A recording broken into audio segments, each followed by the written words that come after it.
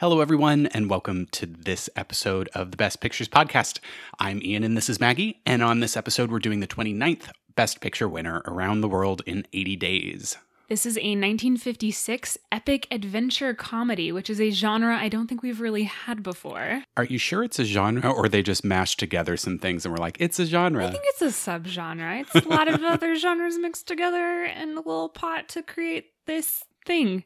And it stars Cantinflas, who is like, I want to talk actually quite a bit about his performance because he was the standout performance to me. Agreed. And he was a Mexican actor, I believe, who was like super popular in Mexico. This was kind of his biggest thing he did in the US, but he was known as like the Mexican Charlie Chaplin. And I totally see that. Definitely. In a lot of, he provided a bunch of the more slapstick style comedic relief throughout the entire film. Yes, 100%. I will say I think this is probably a source material problem, not an acting problem, but I did not like how he didn't have any growth throughout the film, especially with the wayward eye toward all the women. Like, that part rubbed me the wrong way.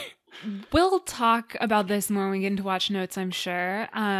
There was not a lot of character growth to be had anywhere. Basically none that I could see. No, this was one of those films that is meant to entertain, not to teach or really make you think in any way. And it's pretty clear based on the shots and the scenes that they had that it is pure entertainment. Yes. But it also stars David Niven, who I really adore because sometimes I too feel like a grumpy Victorian man. Sometimes? Hey. Sometimes I'm a Cantinflas, sometimes I'm a David Niven. It just depends on the day. So what day is today? We'll find out. I don't know yet. And then it also doesn't star, but has a Shirley MacLaine in it as well. As a South Asian princess. As an Indian princess. Yes.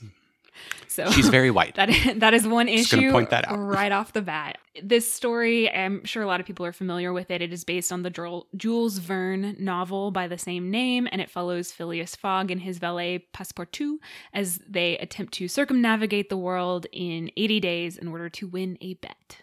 How quaint. I know, it is very quaint and when taken through a modern eye. Sprawling epic.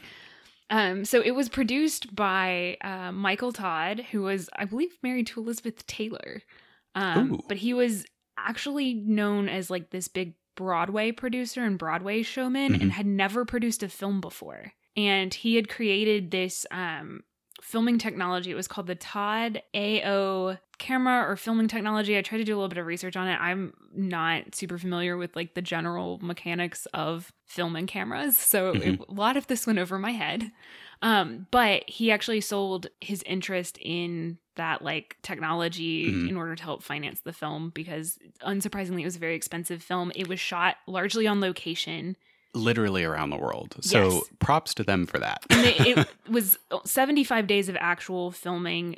It actually cost under $6 million to make, but like at the time that would have been a larger budget. Yeah. But it was 112 locations, 13 countries, and 140 sets. The costume department provided almost 75,000 costumes, which is the most out of any Hollywood picture ever. And the costumes were great, I thought. They were. Well, and considering all of the supporting and background cast that they had, like, it's a lot of that's extras. impressive. Well, yeah. And because not only is this movie set in a lot of different countries, it is also set in the Victorian era. So like they're not only having to provide costumes for all of these different cultures, but they're complicated costumes. But too. they're also like historical costumes from all of these different cultures. So that's very, very impressive. And so awards other than Best Picture, it won for Best Cinematography Color. I'm very on board with this. There were certain bits of the cinematography that I loved, not a ton that like blew me away, but I understand how I got that award because I feel like there's also the general just undertaking of this film and like the fact that they shot on location and like how complicated I'm sure setting up some of those shots were. Well, yeah, I'm thinking about some of the shots from the balloon, for example, where not only you have the balloon launch scene, like you get that wonderful shot down onto the crowd, But you also get these huge, expansive, wide shots of the landscape, like from the perspective of the balloon. So like some of that stuff was really, really cool to me. And that sequence is actually not in the book, but they added it to the movie in order to kind of show off that technology and show off that cinematography, which obviously worked. So that's why it was 3 hours long? That's maybe some of the fat that could have been trimmed. Because as we mentioned, yes, it is 3 hours long. Yes, there's an intermission. No, there's not a lot of character development. So you guys, I'm sure, understand what filled that 3 hours. It was eye candy. It was eye candy. Yeah. Pure and simple. Which, not necessarily a bad thing. It's fine, but enjoyable enough. For 3 hours, maybe I want like a little bit of substance to my eye candy. Like, I don't want to eat candy 3 meals a day. So you're like up for 2 hours of eye candy, but then your tolerance goes way down. Yeah. That's the third hour that kills you.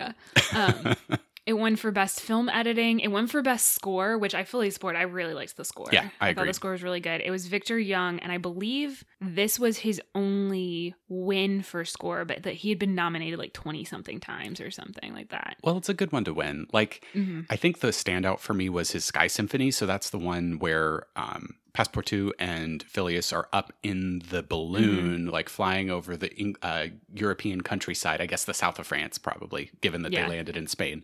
And that just a beautiful theme there that comes back time and time again. And like, I can see the components of how that score is supposed to kind of bolster Phileas's like development into a more romantic, more caring, more passionate character. Granted, does he actually get there? We will debate that later. Don't think he does, but the score definitely was there to try and support that. Well, and I think another cool thing about the score is like, again, with the costume, it's the same thing with the costumes. Like, you're showing these wide variety of cultures and locations, and I felt like the score paid homage to kind of what you would consider like music, I guess typical of like that culture or something like that, without being too hokey, I thought, or without like I thought it weaved them in nicely and it connected them in a way that each location still had its own distinct score, but it fit into the wider piece.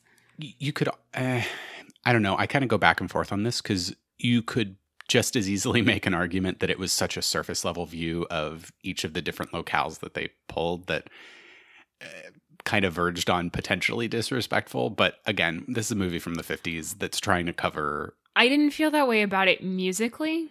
I think there was certain script pieces that I would agree with that statement. Yes. I don't think that I didn't feel that way about the music. Yeah. Yeah. That's fine. Some of the writing, that could go both ways. Some of the writing I definitely felt that way about. It also won for Best Adapted Screenplay. It was nominated for Best Set Direction, nominated for Costume Design, which I forgot to look who won Costume Design, but I feel like just purely based on the fact that they provided that many costumes and that they were good costumes. Like, it was volume and mostly quality. Yeah. And Michael Anderson was nominated for Best Director. So, other films from that year that were nominated: Friendly Persuasion, Giant, The King and I, and The Ten Commandments. Obviously, Hollywood in this period is a huge fan of the historical epic. This is the first of several that we will be watching. So buckle up. I'm so excited. So excited. I know, I kind of want to be like the Academy. I too love a good epic. But like, do we have to have so many of them back to back? A movie that came out that year that was not nominated for anything, and which we have covered on this podcast, The Searchers, with John Wayne, directed by John Ford. So, if the Academy was biased toward historical epics, I can understand why The Searchers was not nominated for Best Picture. If we're talking about movies that have held up, and I would say potentially with the exception of Giant, I have not seen Friendly Persuasion, but of the nominees, I don't think a single one of them has held up as well as The Searchers. Yeah, it's in terms of like the empty calories of 80 days. Yeah. That The Searchers really kind of makes you think, and it's really, got more meat to it. Yeah, it's got character development. It is also stunningly beautiful. Yes. We probably shouldn't talk too much about it. Probably more beautiful than 80 Days. Like, I would the agree. undertaking was less grand than Around the World, but I don't know. Anyway, because we covered it before, I think we're a smidge biased towards Searchers. But I mean, if you want to, I was I've seen both Searchers and 80 Days before this podcast, and I would always have gone with the Searchers over 80 Days. But if you guys want to hear us talk more about that, we did a special episode on it that my dad guested on for Father's Day. So you should go listen to that. That was fun. I think it was a really good episode. Just a last little bit of background on the Oscars from that year. So this was the first year that the best foreign language film was a competitive category and not just a honorary Oscar. And Federico Fellini's La Strada won. We really should do just a Fellini series. I'm on board with that. But that actually brought a lot of interest into foreign film. Oh, cool. And 80 Days, we've had a lot of these large scale epics win before. Think Gone with the Wind. I would count Ziegfeld as an epic. Yes, agreed. We've had epics like this before, but this kind of really, A Greatest Show on Earth, this really kind of cements the decade's trend of epics. So after this, like I said, we have several, one of which we'll be covering in our next episode. Oh, so excited. And 80 Days was the 6th film to win Best Picture without getting any acting nominations. Maybe it's because there was no character development. I was going to say there was not. I think this is a material issue. The actors, yeah, yeah. So I felt like they did their darndest. There just wasn't much there for them. I really liked Cantinflas, and it made me want to watch more of his stuff. And I like David Niven. I've seen him in other things. Just everyone felt so one-dimensional that. It's funny to me that this is an epic, but I think it suffers from focusing too much on the big picture and too little on the individual players. Oh, absolutely. Somehow. I don't know how they managed to pull that off, but... I think because the way we're going to kind of split this up is there's this opening segment that's kind of, it's related to the rest of the movie, and I think kind of makes the point about why this movie is so focused on the big picture instead of the small picture. And the individual, but it is separate from the main story. Yes. So, that opening part, they have this speech by this guy, and it's in 35 millimeters. So you see the small square screen, which is really interesting. And I have to say, this was actually some of my favorite camera work that was done. Kind of the transitions that they do. Yeah, in this that segment. was really good. So he's talking about how we've always had a fascination with exploration and all this fun stuff, and he talks about Méliès. Georges Méliès. Méliès. Thank you. I don't speak French. Sorry. His Je parle un peu français. Movie from the... Ian just rolled his eyes so hard at me. I believe the late 1800s, about going to the moon. Mm-hmm. A trip to the moon. It's I would highly recommend finding... I think you can find it on YouTube. It's very short, but it was a time capsule. It is kind of trippy, but in a really kind of fun way. Also, he said I don't remember the guy who's doing the narration's name, but he was, I think, a news personality at the time. But he says this line about no one has yet been to the moon to see if he was right about Méliès' depiction of the moon, which is, again, very trippy, very fantastical. And I'm just give it a few years. I know.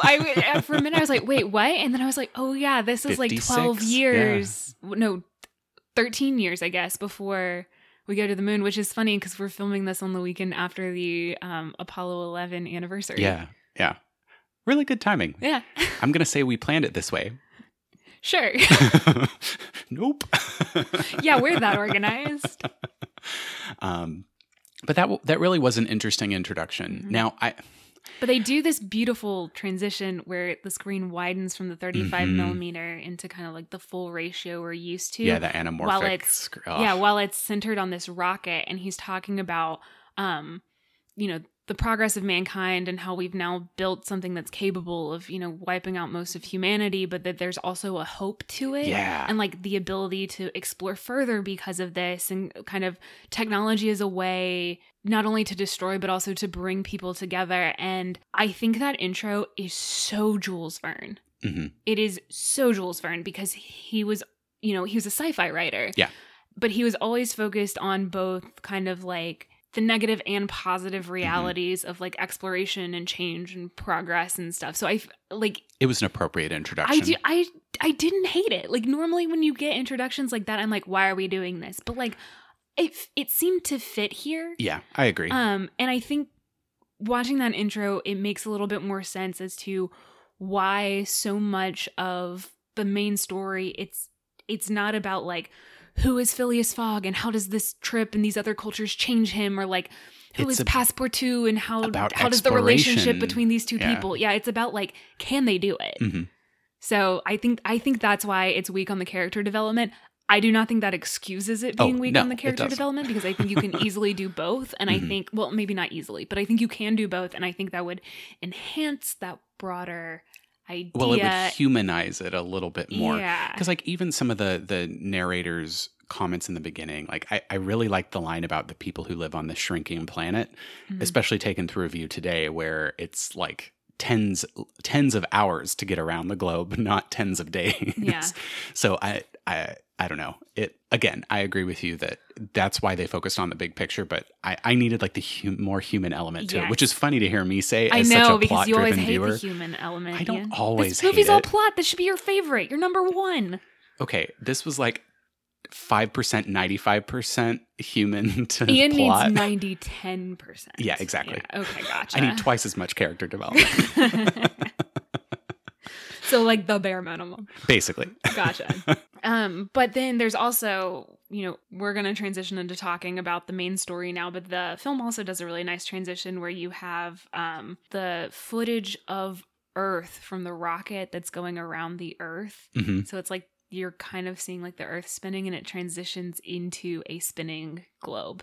Yeah, that was a cool transition. Yeah, I thought it was nice. I thought this film did some of the best film transitions. Yeah, they did. Yeah. And that, again, because it was nominated for editing, yeah? Mm-hmm. There we go. It won for editing, yeah.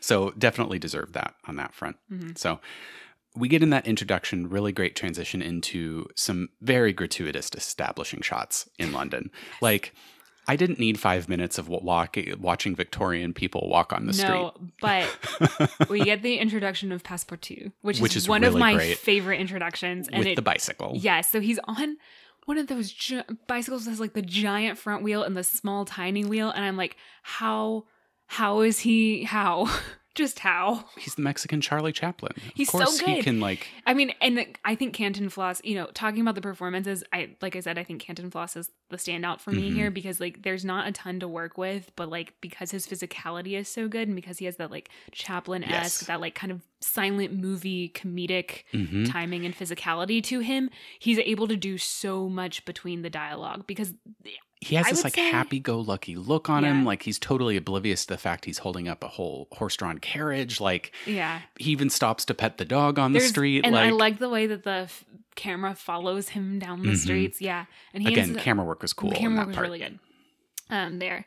And then he ends up at an employment agency where this guy is like sobbing because he's talking about working for Phileas Fogg and what a nightmare the man is. And the guy who runs the employment agency is sitting there being like, get yourself together, man. Like, it can't be that bad. And I'm like, clearly, Fogg is an abusive employer. Let the man cry. Yeah.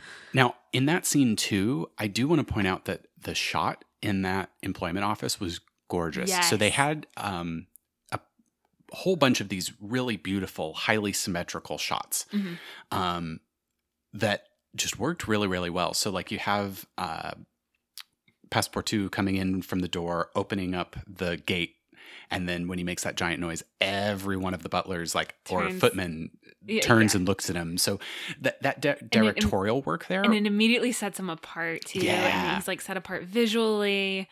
And I have to say, I think this film, even though those characters never grow or change, it does a very nice job of introducing you to the characters. Yes. So like with Passepartout, we get like this idea that he's like kind of happy-go-lucky. We've already seen that he's a bit of a ladies' man on his like ride to the employment office. We see that he's a little bit out of his element because he's kind of been set apart from all these other butlers and housekeepers and stuff. Yes. And then basically what he gets from this conversation as the guy is describing what it's like to work for Phileas Fogg, which again, we've not met Phileas Fogg yet, or have we? I think we did notice him. We did see him go into the Reform Club. And, yes. And complain about his paper being fussed. And he's mad that somebody else read his paper. So we immediately kind of know who this guy is. And then we get further development for him when the crying butler is just talking about like his bath has to be exactly 83 degrees. Like his toast has to be exactly this. Yeah. Oh, his like toast how has do you to be measure exactly the temperature of toast? Degrees. Like, good question. Like, it's stuff like that. So we already get an idea of how much of like this like stickler, I'm gonna say over stereotypical British aristocrat. Yes. Obsessive and is almost like. We also have a good picture of Passepartout, so we kind of see that like there's gonna be like these two are not. They're basically a foil match. for each other. They're a great foil, which I wish we had seen throughout the movie more of a like butting heads and then friendship, because like I feel like they become friends pretty fast. I don't think they're not friends, but I feel like they never have like the contentious relationship I was expecting. Yeah, agreed. Well, I feel like they didn't have the contentious relationship because Phileas just didn't care. It is established later in the film that he cares about Passepartout. Like when Passepartout gets shanghaied, he's like, we must find Passepartout, and he like goes to like save him from when Passepartout gets captured by Indians, or they are calling them Indians in the movie. Native Americans, which is especially confusing in this movie because they also are in India at one point. But yes, I will say that I found, and this is probably because this would be the culture I'm historically most familiar with, but I found the Native American segment the most racist. I mean, the Indian, and honestly, the section in Hong Kong, like, it was all pretty racist and stereotypical, and like, because you... Not, but it was like, I would say the Native American segment was the most overtly racist. The rest of it, there was... Okay, that's fair. I would say that it was racist in the point that it was like very stereotypical and not at all nuanced, which is that technically racist? But like in general, I never felt like it was making fun of another culture. Well, and because I wouldn't necessarily say the Native American portion was making fun of them so much as like grossly misrepresenting them, like to an offensive point. Yes. I think the stereotypes they were using in that segment were the most offensive stereotypes. Okay. I would say I don't think the stereotypes in the other segments, and again, I am not a part of those cultures, so I could be completely wrong. Yeah. I did not think that they were really that offensive. Like, I thought that they were just kind of like surface level look stereotype. Like, it wasn't necessarily an offensive stereotype, which is better than I would expect from a film of this time. Still not great. No, that does not mean it's not good. Off the hook. No, of course not. Yeah. Like when we say stuff like that, we're not letting these movies off the hook. Like No. It should never have been that way. Yeah. But I thought it was interesting that in general, they set Phileas Fogg and Passepartout up as kind of strangers in this culture. And they were and they were like the naive ones. So there's like the bit where Passepartout kind of does like the bullfighter thing with the cow in India, and people are like, what the fuck are you doing? That's a sacred animal. And they go after him. And it never, like that segment did not feel to me like they were making fun of the fact that cows are a sacred animal in that culture, but it was kind of like looking at like, look at this stupid thing Passepartout did because he didn't know. Like, but at the same time, that's like the only thing they focused on. And I'm kind of like... but I think part of that's too is that they never spent a lot of time in any particular place. Like the place they spent the most time is in India, and that's because that's where they rescue the princess. Yeah. Well, and that's, again, so I saw some parallels between the funeral pile scene and the scene with the Native Americans as well, where it's like, what is the ceremony that you have these folks doing what you could describe as a stereotypical tribal dance that like that's the part where I'm kind of like, really? I did actually look up I think it's pronounced sati or something, so I did actually look that up. That's like actually a thing. Well, but, which is why I looked it up, because I was like, is this actually a thing, or is this a thing that people just thought was a thing? Oh, yeah. And it was historically a thing. But so that's fine. It depended on what time period you were in. It sounded like some rulers were like, no, and other rulers were like, eh. So interesting. So like all of history, the atrocities you face depend on what time period you're in. Awesome. But don't worry, there will be some somewhere. Oh, geez, that's so postmodern of you. Yes. Okay, so in the interest of like actually getting through this really long movie, it's an easy plot to simplify. It really is. They hit like 4 or 5 places: Spain, India. There's a very Hong cool Kong. bullfighting scene that I believe Canton Floss actually did. But again, that scene went on so long. Yeah. Okay, but hold on. We'll get to that. Yes, sorry. America and then back in England. So kind of as the backdrop of this, and as much of an antagonist as you can get, there's a detective trying to solve a bank robbery case. Which I think is interesting, is that the bank robbery is the subplot in this film. Yeah. because normally you would think that a bank robbery would be your main plot, but it's just kind of like this thing that happened is like the Bank of England was robbed, and one of the guys is like a member of the Reform Club, and all those Reform Club guys, oh my God. They were actually really funny. They're very funny. They are so British. Well, I loved the conversation about how the world is going to shit because someone read someone's paper.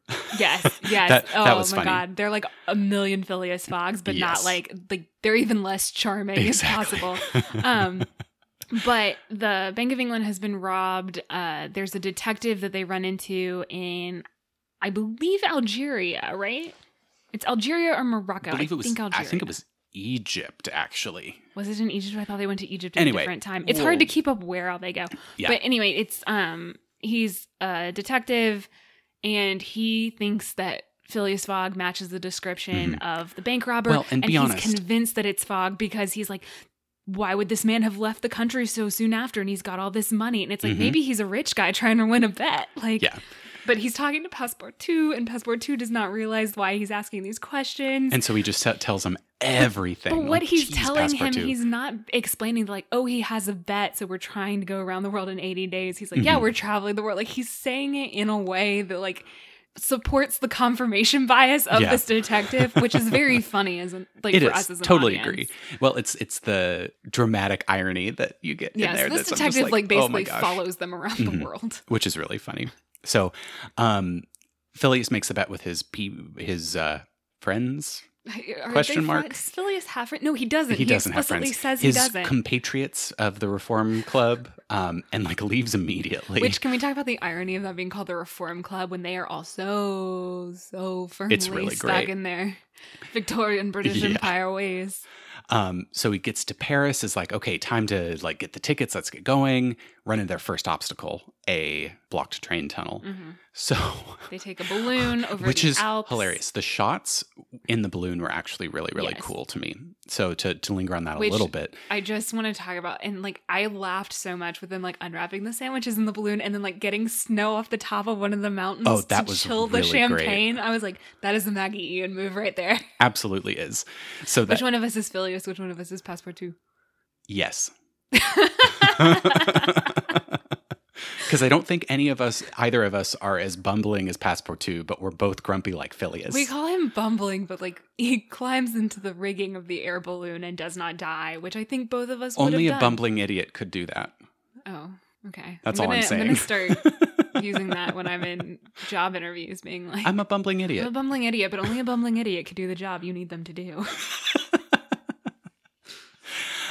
So got some really great shots of them traveling the countryside. Again, it was way too much. It was 30% too much. I wouldn't say way too much, but it's like I felt like a lot of the sequences in this movie were just a touch too long. Yes, and agreed. It's kind of like they tried to cover too much. So there was both too much and too little. Which is funny. Just really funny. They misappropriated their I just time. wanted it exactly how I wanted it. Exactly. So they end up landing in what they thought was the south of France. Nope, it was Spain. Which that whole sequence there where it's like Cantinflas talking in Spanish to all the people around. He's like, oh, we're in Spain. Oh, there's a boat. Oh, here's where the guy that has the boat hangs out. Like all of this. Well, one, the sets were really good. The costumes were really, really good. I actually did enjoy the shots in most of the scenes in Spain. So especially in the club where you have the flamenco dancers, which was another scene that went on a little bit too long for me. But still impressive. It was really nice because you have like a bullfighter there dancing with the women and when Phileas and Cantinflas gets watching. in and kind of does like a little paso doble and stuff, and that's when the guy is like, I want to see him do more cave work, but with a real bull. Yeah.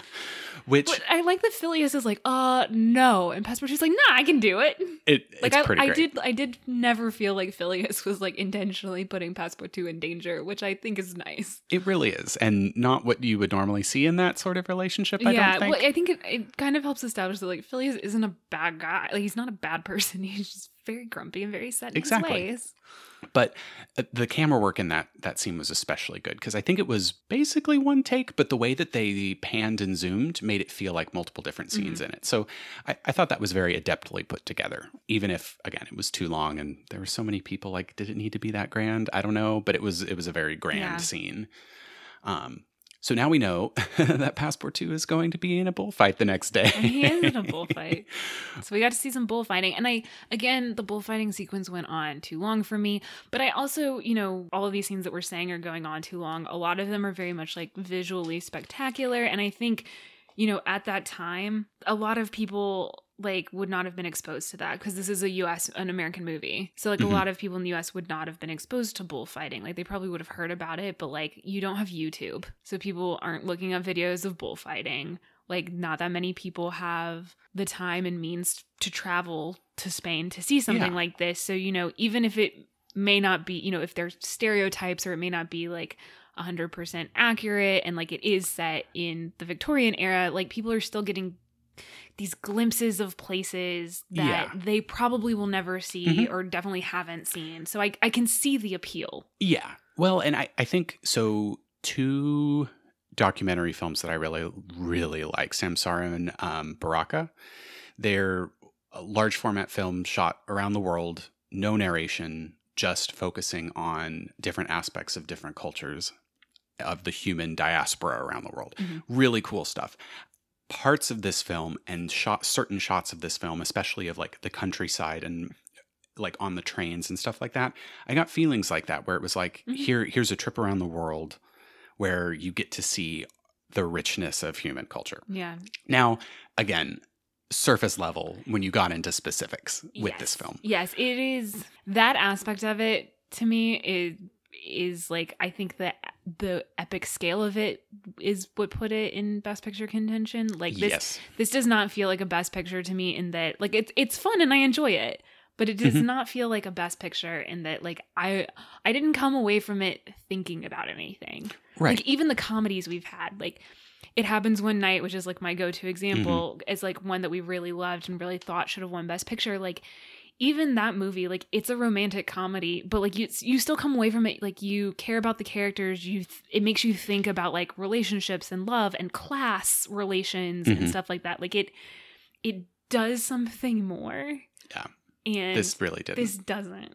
Like it's fun. Like I wouldn't say don't watch it, but like So Passepartout successfully does not die while bullfighting. Yes. So this rich person gives them use of their yacht, which I'm kind of like. Yeah. This is kind of And I guess this is weird. when they go to Egypt because there's something about the Suez crisis because they do kind of, like I said, like we do go to a lot of places in this movie, but they also have like an interesting mechanism for sort of moving the plot along a little bit faster. And that's with the people at the Reform Club. They're all betting, of course. They're like a big odds board. And everyone's that Lloyd's in on it. of London set. Yes. Gorgeous. And that's where a lot of my house comedy to look comes like that. in. Is that bad? Maybe. But that's where a lot of the comedy comes in. But like these guys are getting updates on where Phileas is. They were keeping up odds for like him making it or not. So like taking bets. It was funny. So like they get something, they're like, oh, because of the Suez crisis, like he's not going to be able to make longer odds. Okay. This train to this. Yeah. So that's like another way that they're, trying to move the plot on a little bit for us. It's sort of counteracted by those just gratuitous scenery shots. Oh my goodness. But like at least they're trying, I guess. Yeah. So they do make it past Spain to their train to Egypt and finally get on the boat. They glossed over a whole bunch of travel in the middle there, and which is fine. Like I would rather have them even focused on fewer locations if we'd gotten more character. Yes, agreed. So in Egypt, I believe, is when they first run into that inspector with the bank, and he's like kind of grilling Passepartout, and I'm like, what the hell, Passepartout? Stop talking. Passepartout, he's there for the people, Ian. He likes people. I know, but they do make it on the ship because, of course, you can't get a warrant to Egypt in the turn of the 20th century in any sort of expedient time frame. Yeah. So get more gratuitous traveling shots of them on the boat, finally getting to India, which again, I'm glossing over a lot there, which pretty shots, but again, not really much plot to speak of. No. I did there's a little bit more of enjoy- seeing Phileas set in his ways when there's like a storm and he's still sitting on deck eating, Read my mind. having his exact tea That was with funny. his hat tied to his head against the wind. And like there's the bit where the I guess like the waiter or the butler on the ship is like, oh gentlemen, because of the heat, like we're gonna do this for dinner instead. And he's like, no, my Thursday evening meal has always been this, Hot this, soup. and this. And it will be until the day I die. And I'm like, you are not equipped for international travel, good sir. Especially not when you're traveling. Maybe now you could do it. Not No, then. I was thinking if you're a wealthy British aristocrat back in the day, like that is the only time you could have gotten your way to the extent that he gets his way. Because these days people would be like, I don't know what to tell you. Yeah, ugh. Okay, so they do make it to Bombay ahead of schedule because he has bribed the engineer and captain, which I love the amount of bribing that's going on. Oh, there's it's so much really bribing. Funny. And those scenes were actually shot very prettily too. So I'll give credit where credit's due there. But we make it to Bombay, and that is where Passepartout has to go off and I believe get some tickets, right? Mm-hmm. Anyway, he goes off. This is when he has the run-in with the cow that was eating the vendor's flowers. Yeah. And he gets chased by this mob. Now, here's where I'm just like, really? This is India to you all? Because like he runs through a temple where there are a bunch of monkeys and monks like praying. And the way it's shot is really cool and really pretty. But you also have to cringe because you're like, something like... It's not like blatantly disrespectful, but you're like, it feels disrespectful because this guy's being chased by a mob through like a religious temple. Yeah. Like, and it's like, one, would that really happen? And two, that's not all there is to India. It's like you understand, like, especially if you think of Canton Floss as Charlie Chaplin and like that style of acting being kind of silent era, like the big room where that's like a peaceful sort of setting, and then having like one person run through and then they're chased by a mob. Like that's a very classic comedy thing. Yeah. So like I understand like mechanically why it's there. They could have picked a different setting. But like though. it feels like, you know, it's like something about that. You're like, something about this feels wrong. Yeah. Well, and I feel like that's what a lot of, like, when we say that like depictions of these cultures were like a little racist or like very surface level, I feel like that's the feeling I'm talking about, where you're looking at it and you're like, I can't necessarily say like exactly, with a couple exceptions, that like this is wrong, they shouldn't have done that, like that is blatantly disrespectful. You're just like, something about this feels not okay. Yeah. Yeah. Well, and I think it's the difference between simply using a location for like plot or set purposes without motivating anything from like a deeper level. Granted, though, they do that with even their main characters. So it's they like... They do, yeah. Well, like, no one's getting the character development. They're still not off the hook, though. Right. They're still not off the hook. I'm struggling with is I'm like, there's definitely a better way to do it. Mm-hmm. But considering everything that the movie is trying to balance, you know, because like you're trying to hit all these different locations, because the whole point of it is that you're going around the world in 80 days, you know, like I think there's a lot to balance there. Mm-hmm. So I guess like lean less on stereotypes would be like I guess how you would do it. Like, yeah, which is we're not. That's not... I don't think we're well equipped to provide a good fix for this. Exactly. Yeah. But so something's off. So yeah. We did get another funny scene here where the inspector is talking to like the consulate general or whoever the British official is there, and is like, I need this warrant right now. Can you issue a warrant? And he's like, no. And tea time comes along, and this was so British. Oh my Crisis God. or no, nothing should interfere with tea. I have the exact same note that I was like, that is the most British thing ever. And I loved that. Oh my God, it was so great. Which again, that's a British stereotype. So yeah, I was gonna say everybody gets stereotyped too. So there's like a little bit of equality with the stereotyping. Everyone, yeah, like I guess still. At least it's everyone. But then it's also an American film, so should we really be stereotyped? No, Americans get stereotyped too. Oh, we definitely in San Francisco. Yep. Okay. So I think everybody gets stereotyped in this. So maybe I'm a little bit more okay with it. I still have. I mean, I don't think we should be factors, but yeah, like none of it's great, but it's a little. I feel a little less icky about it since it's happening to everybody. At least it's equal opportunity. But anyway, so we finally leave Bombay with Passepartout running from the mob to catch the train, which, again, Phileas's line about no more diddle-doddle is like hilarious to me. Yes.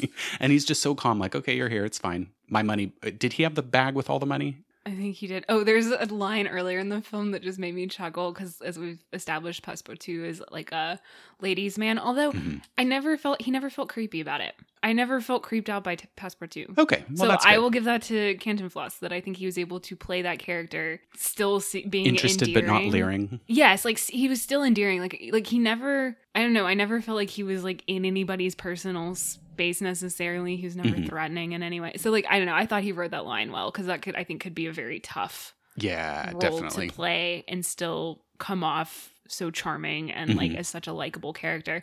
But anyway, Phileas hands him the bag full of just money and he goes, hang on to this or something. And what is it? Passepartout says, I wrote down the line because it made me chuckle. He says, I will cherish it like a woman. And Phileas says, don't make love to it. Just watch it. Yeah, that was pretty good. That made me laugh. So they're on the train making their way to, where are they going next? Rangoon? I think it is Rangoon. They're going from Calcutta to Rangoon, I think. Which, again, lots of really pretty traveling shots, really great music, really great sunsets, gorgeous there. But they run into an issue where the train line has not been completed. And all I can say is, did you fucking read anything? Well, no, because they established that it was announced that train line had been completed, because that's part of how the argument that leads to the bet starts, is there's like, somebody's like, oh, look, they completed the like, whatever to whatever rail line, and then they're like, oh, you could get around the world in like this many days now considering that, and Philly's like, actually it'd be 80, like that kind of leads to it. So like it had been announced that line was done, but then it comes up that it apparently was like a if it was in the post, like nobody else published it. But he was saying they had like posted things in the train station and like all this stuff, and I'm like, come on, y'all. Uh-oh. Did you not check this? Anyway. But that's how they get into and they get to ride buying an elephant. No, they pay this guy to let them ride his elephant. To Rangoon, I believe. Yeah. I love elephants so much. This is where I need to find that picture of me riding an elephant when I was 2. That again, I don't know. I don't know how I felt about them. Like, I was okay with it, but only because it is my dream to have a pet elephant. Okay, fair. Granted, I never will because I shouldn't. I'm not equipped to take care of an elephant. Also the ethical issues of having animals that intelligent in captivity. Yeah, anyway. Like like there's so many reasons I won't, dream. But in my wildest dream, I have a pet elephant. And that had some really funny shots of them getting like totally whipped in the face by all of the trees and vines. So that was really great. But this is where we've been told that apparently the Thuggees, who they eat people, are they cannibals? No, I don't think they're cannibals. They were just they worshipped Kali, the goddess of death. So it's like they're just like they make them sound like a cult. Yeah, but it's like a very violent sect. I think. But anyway, they're basically just being like, it's, like they are in the middle of the jungle. Like it's not necessarily the safest place, but they're talking about this particular sect that and anyway, they hear a procession, and apparently it is where the princess is going to go be burned with her dead husband. Yeah, her on husband the funeral died, pile. And so they're also going to put her on the funeral pyre. And of course, Phileas, in his like apparently righteous, I must do the right thing mentality, didn't know that was a thing. Is like, oh, we must save Phileas her. Is rather sheltered. I'm not surprised he does not know about this particular custom that is still practiced by this particular sect, because I believe they say that like the occupational British forces have like said no, or outlawed it, at least in certain places. I don't know. Well, but also there was that comment about how they're so far away from any sort of British control that like... Yeah, because obviously India's a very big country. Yeah, which... Again, we can delve into the let's just not even get colonialism. Into let's not even touch the issues of colonialism with this one, because like, oh my God, I could go on for hours. Yeah, and we're already like... Yes, we just far into this. We do not have time to tackle the multitude of issues with colonialism with this movie. With that being said, I love that they were traveling with this general. They're trying to come up with a plan, and the general's plan requires 75 men. Yes. Well, I love that they're like talking about. They're like, let's come up with a plan. He's like drawing in the dirt, and Passepartout's like, I have a plan, idea. And they're like, Passepartout, please shut up. The men are working, and then the general at the end David Niven's like, do you think it'll work? He's like, yes. The only problem with this plan, though, is that it requires 75 men. So basically, we're screwed. Except for he doesn't say that. But like, meanwhile, Passepartout is like snuck off and he's got an actual plan. Oh, and that was actually really funny when I was like, oh, he's going to... I proudly, and believe me or not, I think I called it when I was like, oh, he's going to replace the dead husband. Which he does very fast. And I like that we know because they're looking, like, Phileas and the general are looking through their spyglass. And we first just see Passepartout's shoes because he's got these very beat up, distinctive shoes. And then it pans up and you, like, see his face. And he like nudges the princess who's next to him. And I love the look Shirley MacLaine gives him, like, what the fuck? But I guess I'm going with it. And again, the shot composition and the cinematography, can we just appreciate really though, like, what happened? Passepartout snuck off in the space of like 2 minutes. Snuck off, found this corpse, undressed the corpse, redressed himself in the corpse's clothes. I'm assuming hid said corpse. And took Corpse's place? Like, that... It was good. The man's fast. And apparently scares the shit out of everybody who is he basically around the acts kind of like he's the dead prince rising from the grave, which, of course, freaks everyone out, understandably. And they're like, oh, we have the princess now. Great. Who apparently was educated in London. Yeah. From a young age. And only had seen the... this is the part where I'm like, okay, this happened. I don't think that would... Like, I don't think that was necessarily would have been that unusual. Like, if you were from a wealthy family, that they would have sent her to London for education. Yeah, not that. I'm thinking like the betrothed as a child stereotype, which, okay, happened, but is this... I don't know. I think that also... felt sensational to me. I think it's more done because it's needed for the plot in order to explain why she would have been why she would have not willingly gone for the Satie, and therefore justifies. But did anybody really willingly go? I don't know. Maybe. I don't know. Yeah. Romeo and Juliet kind of situation. I don't know. We can delve into what is free will even, but yeah, okay. Yeah, anyway. Yeah, but you know, it I think gives it like a full reason to be like, no, that like she 100% didn't want to be there, did not want to participate in that. It justifies their rescue of her. And she is not emotionally attached to her dead husband, and therefore any romance that she has with Phileas is kind of like unhindered. So I think the more engaged from a young age, only met him like once or twice is actually because of plot reasons, I think, than being like, that's a thing they do in that culture. Well, and see, I agree that it works well with the plot, but given the time period that all of this material was created, I am worried that it was this represents Indian culture. I mean, this is the Victorian era though, so like also British culture was not opposed to an arranged marriage. Yeah, fair. So. Child marriage, though? No, not child marriage. I mean, you would still have people who were kind of like engaged to be engaged. Okay. It'd be like, oh yes, our kids will get married one day because of business reasons. Well, anyway. Like it felt a little maybe not formally, but like, yeah. So they make it to Rangoon successfully. They get on their ship successfully. And this is when we see... Passepartout get shanghaied. Oh, no, not yet. We're not even in Hong Kong yet. Oh, he gets shanghaied in Hong Kong. I have trouble keeping up with what location stuff happens in. No, Rangoon, they get on their boat. They're on the boat, which I swear to God, they just repainted their model ship to get those shots of the ship in the water, which cracked me up. I mean, some of the stuff was done with real ships. Well, this was the one where it was like the water and the waves, and they saw, it looked like a model ship to me. But they just repainted it, I think, which I thought was kind of funny and also resourceful. But they're on the ship. It becomes pretty clear that the princess is interested in Phileas. Why, I do not understand. Because, of course, his stories about whist are so engaging. He's telling her about, like, this game of whist he had and describing it, like, card by card, play by play. And I would be like... I don't care. Why? She cares. Yes, I'm happy that as a party... Although she keeps being like, he saved me. And I'm like, technically, Passepartout saved you. Like, Passepartout did the heavy work. Yes, Phileas was like, we need to save her. So, like, we will also give him credit. But it's like, being thankful to someone for saving you is not the same as loving them. Yes. It does not have to be the same as loving them.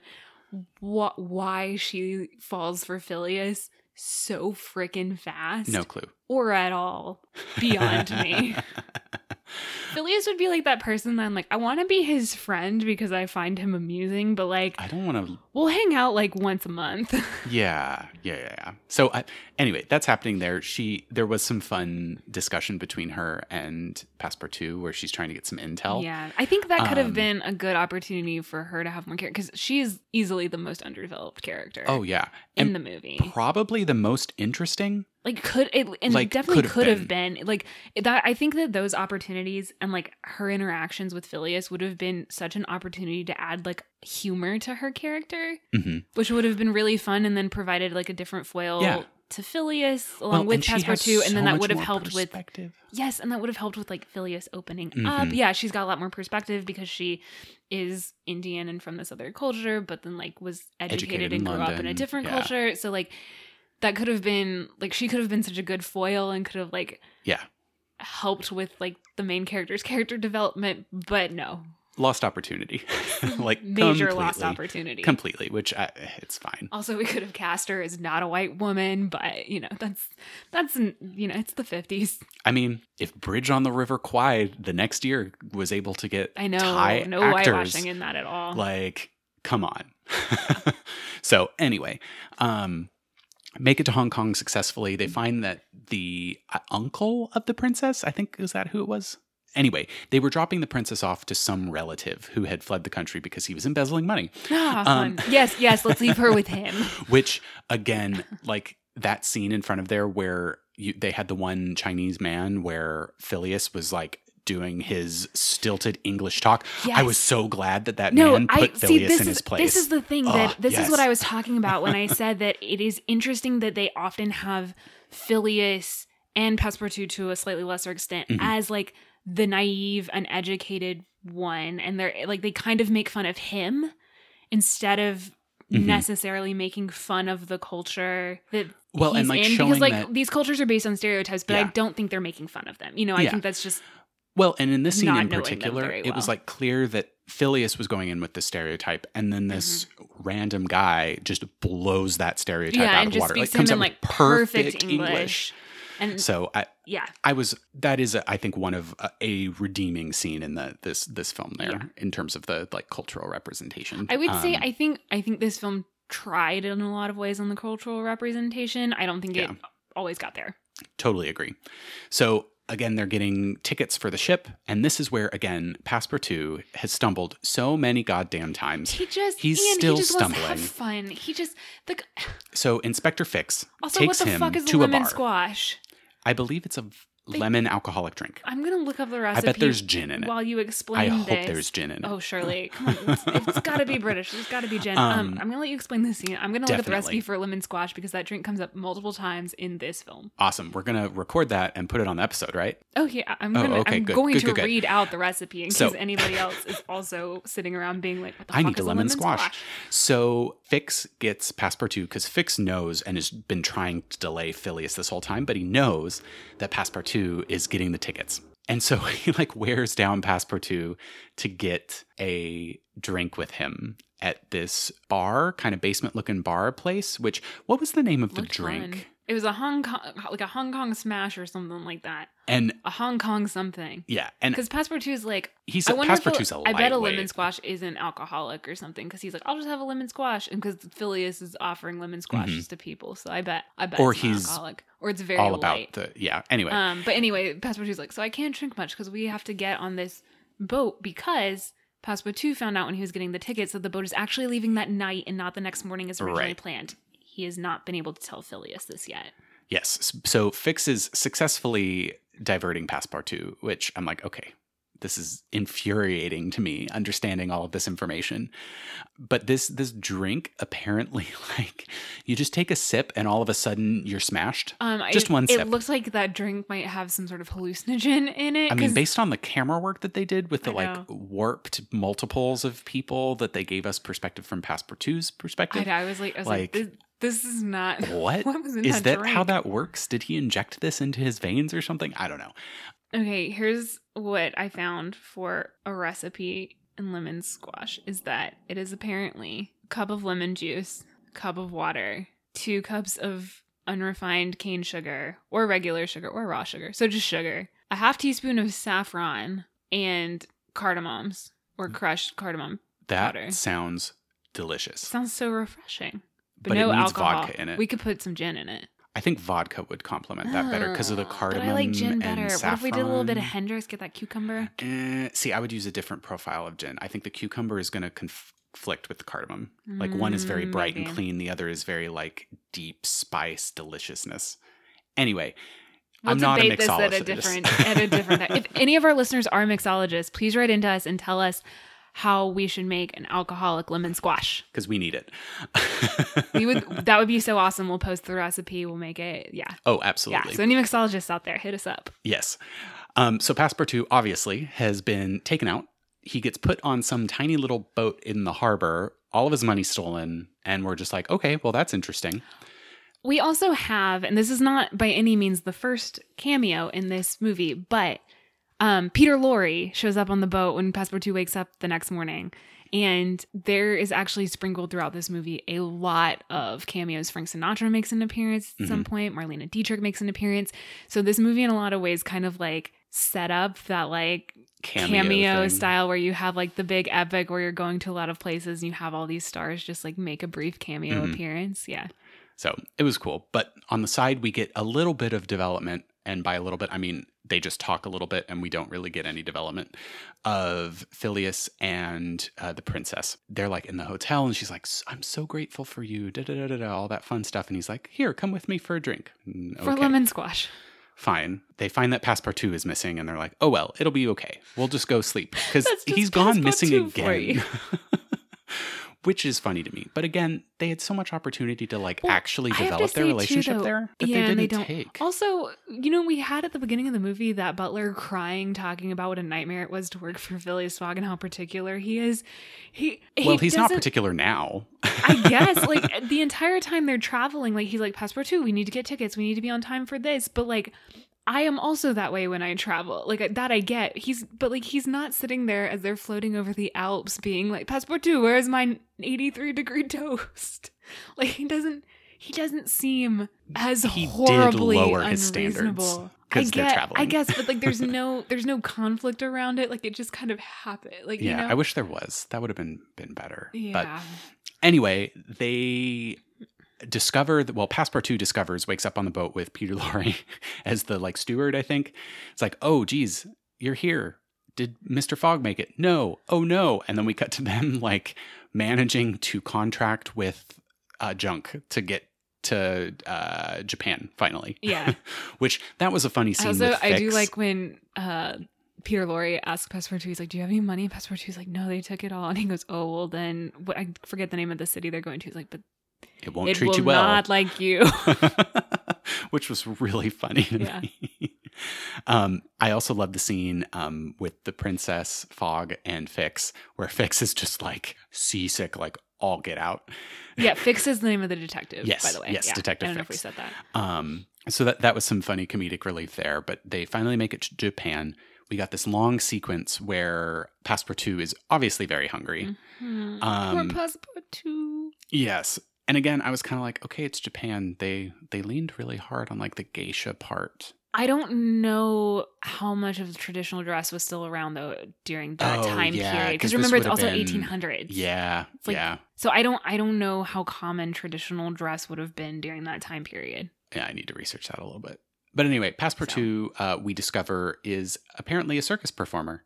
Well, they established that actually earlier. So Passepartout does a lot of acrobatics and odd jobs, but they established that very early on, which is nice when they're talking about his resume. And he's like, I do all the things. You've done a lot of things. He taught gymnastics at one point. So jack of all trades, to the extreme. Yeah, it's not out of character for Passepartout to suddenly have acrobatics. And he needs a job because he's looking. They have this actually really well constructed scene of him walking down the line of vendors in Japan, looking at all the food and being like, I need this food. Oh, and so I like badly. when there's that nice part where he's considering stealing that apple offering off the Buddha statue, but he doesn't. And then as he's walking by, this woman who's carrying more apples gives him an apple. Yeah. Because he looks hungry, and it was just a really nice moment. And then he kind of looks back at the Buddha statue and oh, thank you. And then eats the yeah, apples and goes bows off. a little thank you. I thought that was a really cute, sweet moment. It was. I mean, And again, Passepartout was the most fleshed out. And that was just kind of more icing on the cake of like reinforcing that, okay, he's a genuinely like, I mean, he has zero arc person. At all, but like I still like. But they reinforced his character. He's adorable. Yeah, he really is. So,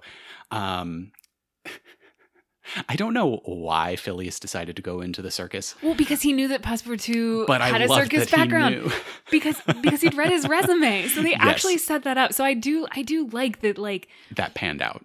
What little character things like that happen, like they at least set them up Thank for goodness. us, so it's not just out of nowhere. Yeah. So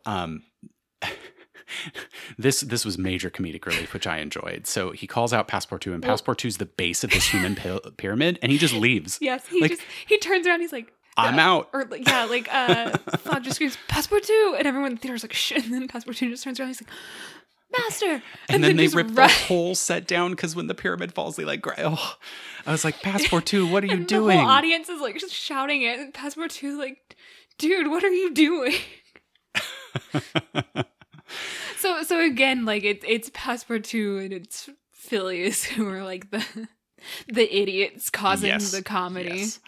And they manage to get on their boat, and we get some really nice shots of Mount Fuji. Really fun in the soundtrack to get some Yankee Doodle in there. Mm-hmm. So they're on their way to San Francisco. Exactly. Which, well, San Francisco's a trip. Oh, San Francisco's a trip. So this is the part where we're talking about how they. Yeah, so this is where we get what I was talking about, the American stereotypes, and they have a very stereotypical American Western town. Now, I do not remember if this is 1880s, 1890s, 1870s, whatever, and I have no idea how San Francisco's quote, a really young civilized city. San Francisco was by that era, but it is like Western town, duel in the streets, party everywhere. There's a very southern gentleman who is rather rude to the princess, and Phileas has some words with him. Oh my gosh, but that physical comedy where both the princess and Phileas like beat up this guy with their umbrellas is gold. It is so good. Yeah. That part I enjoyed. Yeah. Very much. This movie in general has like when they have like comedic moments, they're generally very good. And the names of those candidates. It was Mandaboy and Cammerfield. Like, what? Love it. So this was a fun caricature of, I presume, like the American West there, politician. Which is really fun. And I loved the question about, is this religion? No, it's an election. And I was kind of like, whoa, that's a really interesting take on it. And especially because we both really like the game BioShock Infinite. Oh, I was kind of like, ooh, interesting. Yeah. Which if you haven't played, it's like, just play BioShock games. They're please brilliant. do. I love them. But that one like has a very politics, hyper religion, exactly hyper religious left or right. I don't know. Anyway, right, it would be right. In that game, which had an interesting parallel here with that comment. But anyway. Yeah, play it. We get like more train rides through the American West. There's a lot of like having to stop in the brothel first, though. That I think it was Marlene Dietrich who was the wife of the. I don't know. Anyway, this was more comedic relief, and I really did love Phileas's interaction with the other patron in there, where they're like forcing a hard-boiled egg into each other's mouths and pockets, and like eating and cutting off steak from or chicken. It was really funny, really well shot, and honestly, one of the tidier scenes in the film. I thought they do get on their train to go across the country, and again, honestly, when I saw this scene, I was thinking to myself, I want to do that one Amtrak train ride that goes through the countryside. It'd be really awesome. So I may have to do that now. You should do that. Because it was really pretty. Yeah, it was very pretty. We get more scenery. They're having to stop for like Buffalo and everything. Phileas is complaining about like these American trains not running on time. And it's like, dude, come down. It's a big country. There's a lot of things that can cross these tracks. Oh, yeah. They get to a bridge that the engineers are like, this bridge cannot take the weight of this train. And then the guy they had the issue with in San Francisco is also on that train. And he and Passepartout, who's been sent up by Phileas to find out what's wrong, are like, no, we can do it. You can do it. 30 miles an hour. Just speed across it. Yeah, the train almost falls in the chasm when the bridge collapses, but they make it. Surprisingly. Yeah. Now, I will say that one Southern gentleman had some of the best stereotypical lines. Like, you sheep-stealing son of a tarantula. Like, where the hell did that come from? That.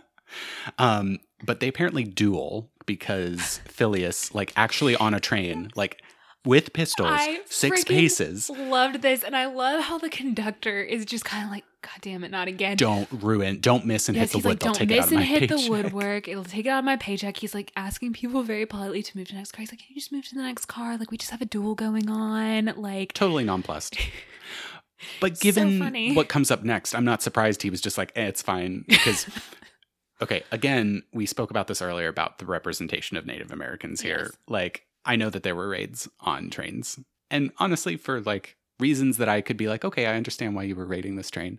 But you have this whole band of Native Americans come up with bows and arrows, and like it's the whole train against this band of them. And they would have probably mostly had guns at the time. I mean, not bows and arrows. Yeah, and like there's no setup like reason for them to be raiding the train. Like they haven't established like, oh, we're going through like Sioux land right now, and there's been like an issue with this. Like they literally could have just like had a line that explained like why this was happening, but the way they set it up, it felt like they were being like, oh, this is happening because Native Americans, they'll just attack a train for no reason. Like it didn't feel, and it's like, it didn't feel real. Not for no reason. Like it didn't feel real. Like there was not even like a line. Well, and the costume design was just like painfully stereotypical, like with the war paint.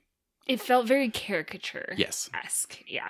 Like in a way, and I think like you put it really well earlier, where it's like we are most familiar with. Yeah. Because we're from the United States, where like that is part of the history of our country. Representation we are most familiar with. Yeah. So it was painful. And they threw out, we were probably a little bit more sensitive to that one. Yeah. Because we've seen it more. And they even had to throw out like Redskins. And I'm like, really? Yeah. You had to use that word? Okay. That's always one of those things. I'm like, no. That's always one of those things where I'm like, yes, people at the time used that word, but like because you're not exploring any of like the complexity and the complexities of conflict. So like, again, I'm just going to throw out The Searchers again. Like that movie's by no means perfect, but it really goes into kind of like the complexity of the relationship and the way that like the cultures interacted and butted heads. And it wasn't it was not a one-dimensional representation. Yes, it wasn't like a singular representation of like a native culture. So like, yeah, like I said, it's by no means a perfect movie, but I think having watched that recently and then seeing like this stereotypical portrayal just kind of, it highlighted that more. Mm-hmm. Definitely did. So we get some comedic relief with Passepartout on the roof, almost getting like decapitated in the tunnel. Passepartout needs a raise, man. He really needs a raise. But somehow he falls off the train. Don't know how he falls off the train. Yeah, I was very confused by all this. And all of this was, I mean, I know they needed, quote, needed Passepartout to get kidnapped so that then there was then a reason for them to go save Passepartout so that then they were delayed by a day. So then it makes you be like, oh no, they're going to miss the thing. But like, I guess this is supposed to be Phileas's character development where he's now decided that saving Passepartout, who's like been with him through all this stuff, is more important than winning the wager, even though it's like all of his entire fortune on the line. So, but like I didn't need so much of Passepartout falling off a train, riding a horse around, being chased by natives on horses. The camera work was really great. The camera work was beautiful. Did not need those scenes. Like they just went on way too long, and I was like, I don't know the function of this. Like it could have just been like Passepartout. They could have just had Passepartout fall off the train and be like wandering around and lost. That would have been fine. Like, we need to go find Passepartout. Not we need to barge into this camp where he is tied up to a stake. Burning. That scene was not great. Anyway, they rescue him. They do. They discover that they have to wait a long time for a train. But they make their own little... Yes. Train sail. Yes. And then they pass the train, which had broken down. Yeah. So that was a delicious little bit of like, oh, screw you. You didn't wait for us, but we are going to go. Which I was thinking to myself, if you're not on a train and they don't know you're coming, you're going to get in a head-on collision with another train. But we're just going to gloss over that since they did. Yeah, I was like, there's a lot of I was like, I was sitting there thinking like, I hope you're all ready to just like jump an abandoned cart. Because you're going to have to. We know that they're on a boat because they've cut back to the folks in England and they're like, oh, they're on a boat bound for Central America. I don't know which country. Yeah, for like Venezuela, which they've now been approached by a member of Scotland Yard who's like, guys, I hate to tell you this, but a member of the Reform Club is actually the guy who robbed the Bank of England. And then they're like, oh my God, he's now going to Venezuela. Why would you do that? He's fleeing with all the money.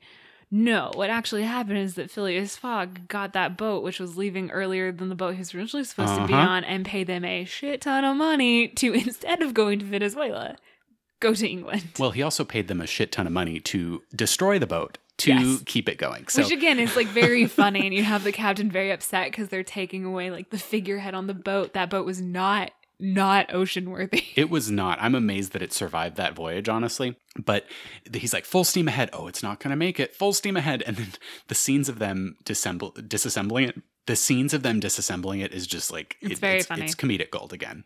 But I did really that love... again. That also felt like a Chaplin film. It did. The comedy in this film is very old school slapstick and kind of goes back to that like 20s and 30s style, which I think is why I liked it so much. I mean, I just liked it because I thought it was funny. I think that particular style of comedy, though, just like kind of speaks to us. Yeah. It does. So I also did love at the end there with it's like land ho and the triumph in the sunset and the music there. Like that was a really effective transition. Again, like you said earlier. Now they're trying to get back to London. They basically just have to get on the train and go to the Reform Club, and he's won the bet. And that's it. But he's arrested. Fix has I love that Passepartout's trying to be like, run, get on the train, go, master, go. And he's just standing there. Well, he's a gentleman. Gentlemen do not run. Passepartout's like, let's go. But he does finally get into a jail, which I'm kind of like, the fact that Fix comes in and is like, okay, the real suspect like confessed. But at the same time, I kind of like the idea that like this whole bank robbery plotline, which could have its own movie. Imagine if the movie, instead of being focused on Phileas Fogg's bet, is actually focused on this detective who is hunting down this bank robber, and he like gets a clue that this guy is like traveling down the road. Like, it really is like could be its own movie. I like that it's just this background plot, and it's just this guy being like these people being idiots, and the fact that Phileas Fogg matches that description like has completely just like ruined everything he has worked for. Like, I think it's funny and like weirdly appropriate that like they're like, yeah, we don't need to go too into that plot line. Like, who actually did it doesn't matter. They also didn't have time to, ironically. No, but like it kind of like I weirdly like am okay with that. I'm like, I got just as much information about this bank robbery as I needed. Oh yeah. Well, and we also get some fantastic lines against Fix, like the comment about Fix playing an abominable game of whist. I love that was his greatest insult. Good. So again, like the writing itself, taken by itself, is funny and I think worked. Did it all fit together in a way that I liked? Not so much. Anyway, he does get back to his house defeated. Fogg does. Fogg and the princess and Passepartout. Fogg and the princess decide they're going to get married. Like, okay then. That's Ian, fine. They've traveled around the world together. Obviously. He saved her. She plays good whist.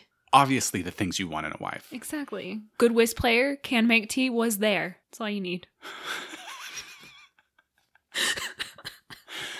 This goes back to the question of why women were throwing themselves at the high flyer in The Greatest Show on Earth. Anyway. But I did really love how Passepartout immediately notices it's Saturday when he goes out to get the priest. Yeah, because you got the kid walking by with the board and it's like Saturday's news on it, which is funny because the first time we hear of the bank robbery, it's the kid walking by with the newspapers and the board just says, Bank of England robbed. Which is great. And so they get this more comedy of errors trying to get to the club in time. Well, because they crossed the international date line, so they actually gained a day. But they didn't remember that. Right. Which I'm understandably like, Phileas Fogg, what are you doing? He got arrested. Okay, but if he had all this planned out like this, he should have remembered that he was going to cross the date line. Fix's idiocy was the one thing he didn't plan for. Oh yeah, that's true. Yeah. But like the scene with the cabbie and the sneezing and the horse that would only listen to the cabbie, I'm like, oh my God, this was so good. But somehow they make it in time. Just in time, which, oh my God, what a good entrance when all the players are like, but they're like, I don't think he's going to make it. He's like, but Fogg's always punctual. And Fogg's like, yes, I am, standing in the doorway in his smoking jacket. Yes. Did I keep you waiting? And I was just like, boss move right there. Exactly. But then they have the princess come in as well. And they're like, it's the end of the British Empire. Yes, like a woman in the Reform Club. And he's like, my dear, you must leave immediately. Which I wish Fogg had not been like, you must leave. I wish he had just been like, nah. Don't care. Like, that would have been, like, more fun for his character development. And you have Passepartout in the window, too. Yes, for him to, like, no longer care about rules like that. Like, that would have been a good development for him. But, yeah, they're like, well, having a woman in the Reform Club spells the end of the British Empire. And, like, Passepartout flings open the window. He's standing there. He's like, I'm here. And then a painting falls of, like, one of the kings. It was funny. And it was like, really this funny. This is the end. And then it cuts to the end, so. Not a little nod and a wink. Yeah, so, and I actually normally I don't comment on the end credits, but the end credits in this film, I actually watched the entire sequence because it was really fun. Mm-hmm. So it was very cool. They animation. had Passepartout represented as his bicycle. They had Phileas represented as a hat with legs and a clock on it. Mm-hmm. And then the princess was like this wispy set of floating eyes. And it kind of rehashed their entire journey, but in this highly stylized 50s era animation with like it reminds me a lot of an early version of what the Archer TV series does with their intro. Mm-hmm. Where it's like all the different characters getting introduced as their like kind of animated counterparts, and the music was really good, and it was really fun to watch. Yeah. So anyway, if you want the like short version of the film, they went around the world in 80 days. There you go. You can watch the end. It's literally the title. So, yeah, ultimately, I think it was a fun time. Yes. It was way too damn long. I think in general, the movie's a little too long. I think, in my opinion, I would not have put it as Best Picture. I would easily have had The Searchers win that year. But I do think it's a fun movie, and I think it's worth a watch. And, like, they do some really kind of cool, fun things. And, like, it's a fun brand of comedy. And, like, you know, like, it's a good watch. Like, if you have, like, I don't know, like a Sunday afternoon you're just trying to kill, like, it's a fun one. Yeah. So, definitely agree it's a fun one. It is long, so it is a commitment. There is an intermission, so I think you could reliably split it. Well, and also because, like, it's not super thematic or anything, and there's not, like, a ton you're gonna... Like, if you miss a little something, it's not really going to hinder the film. Like, it's a good one to put on in the background. It does not take, like, a ton of focus. Okay, so lists. So, I've decided to put Around the World in 80 Days at number 18 on my list. So, again, we've done 29, so this is, like, kind of in the bottom third-ish of mine. So that's after An American in Paris and before Going My Way. Okay, yeah, I can see that. Like, I think American in Paris was eye candy with development. If that makes sense. Not much. I mean, not They're much. Both weak on the character. But the focus on some of the characters that we actually like, it focused on the characters more, and like I cared more about them than I did here. God, and it was gorgeous. Like that dance sequence in the middle. Like that trumps anything that Around the World in 80 Days does. And then for Going My Way, I enjoyed Going My Way just fine. Very heavy on the character, but like there's something about the epicness of this, which I guess I'm falling into the camp with the Academy of this era that I'm kind of hate. That the epic kind of trumped that film, and the grandness of the different scenes that they had, especially in like Spain. And then it was just, I don't know how to put it into words so well, but it felt like it was better than Going My Way. So I'm going to put mine at number 16. So after Life of Emile Zola, but before An American in Paris. Oh, interesting. I liked the score in this so much more. Mm-hmm. And I thought it was so much funnier. I don't think either of them have strong character at all. But like, I don't know, like something about this, like Cantinflas was so charming. So I like loved watching him. And there's like a physical comedy to it that I really liked and like really appreciated. And I don't know, like even though this was long, it felt a little less of a chore to watch than American in Paris. Like, I had some very fundamental issues around some of the writing in American in Paris, whereas, like, with this, I thought that in general, like, the dialogue was good, and, like, no, there's not a lot of character development. Like, I mean, really, the characters change very little, but, like, they were consistent, if that makes sense. Like, there was nothing that anybody did that I was like, that makes zero sense. Yeah. There were no characters that I was like, why do we have this character? like, even though the princess didn't do a lot, like, I wasn't like, just get rid of her, you know? Like, she still, I think, like, did serve a purpose to the movie. Yeah. So, whereas, like, there were definitely some characters in American in Paris that I was like, why do we even have this element of the plot? Yeah, like, cool, fair. It was a good sequence, but, like, why is this even here? So, I don't know. I enjoyed it more, but I think they're very similar movies where they are mostly eye candy. I totally agree with you there. And what was it after? Life of Emile Zola. Oh, that's right. Which is a lot better than one of my favorite. Well, and that one makes you actually like think, and that one like really will get you emotionally. So yeah. No, that's great. Every time I look at my list, all I can think of is that I have Mutiny on the Bounty way too low. I don't know. Maybe once we get like halfway, well, there will never be a halfway. Anyway, I don't know. Once we'll catch up with whatever the current year is, I think we should go back and do like a version of our lists that are like, now that I've seen all of these, this is how I would do it. So stay tuned for that in like 2 years. Not quite that long, but in a while. But yeah, ultimately, like Maggie said, if you have some a free time where you want to watch something that's just like some good eye candy, got some good comedic moments, definitely worth it. Yeah. So, but in the meantime, you can definitely hit us up on social media. Love to hear from you. We're at Best Pictures Pod on Twitter and Instagram. Mm-hmm. And if there's something more long form, please send it in to us. Love to hear your thoughts. We're the Best Pictures Podcast at gmail.com. You got it right. I did off the top of my head and impromptu. Yeah. And again, any mixologists out there, tell us how to alcoholify a lemon squash. So thanks for listening to this, and join us next time for the 30th Best Picture winner, Bridge on the River Kwai.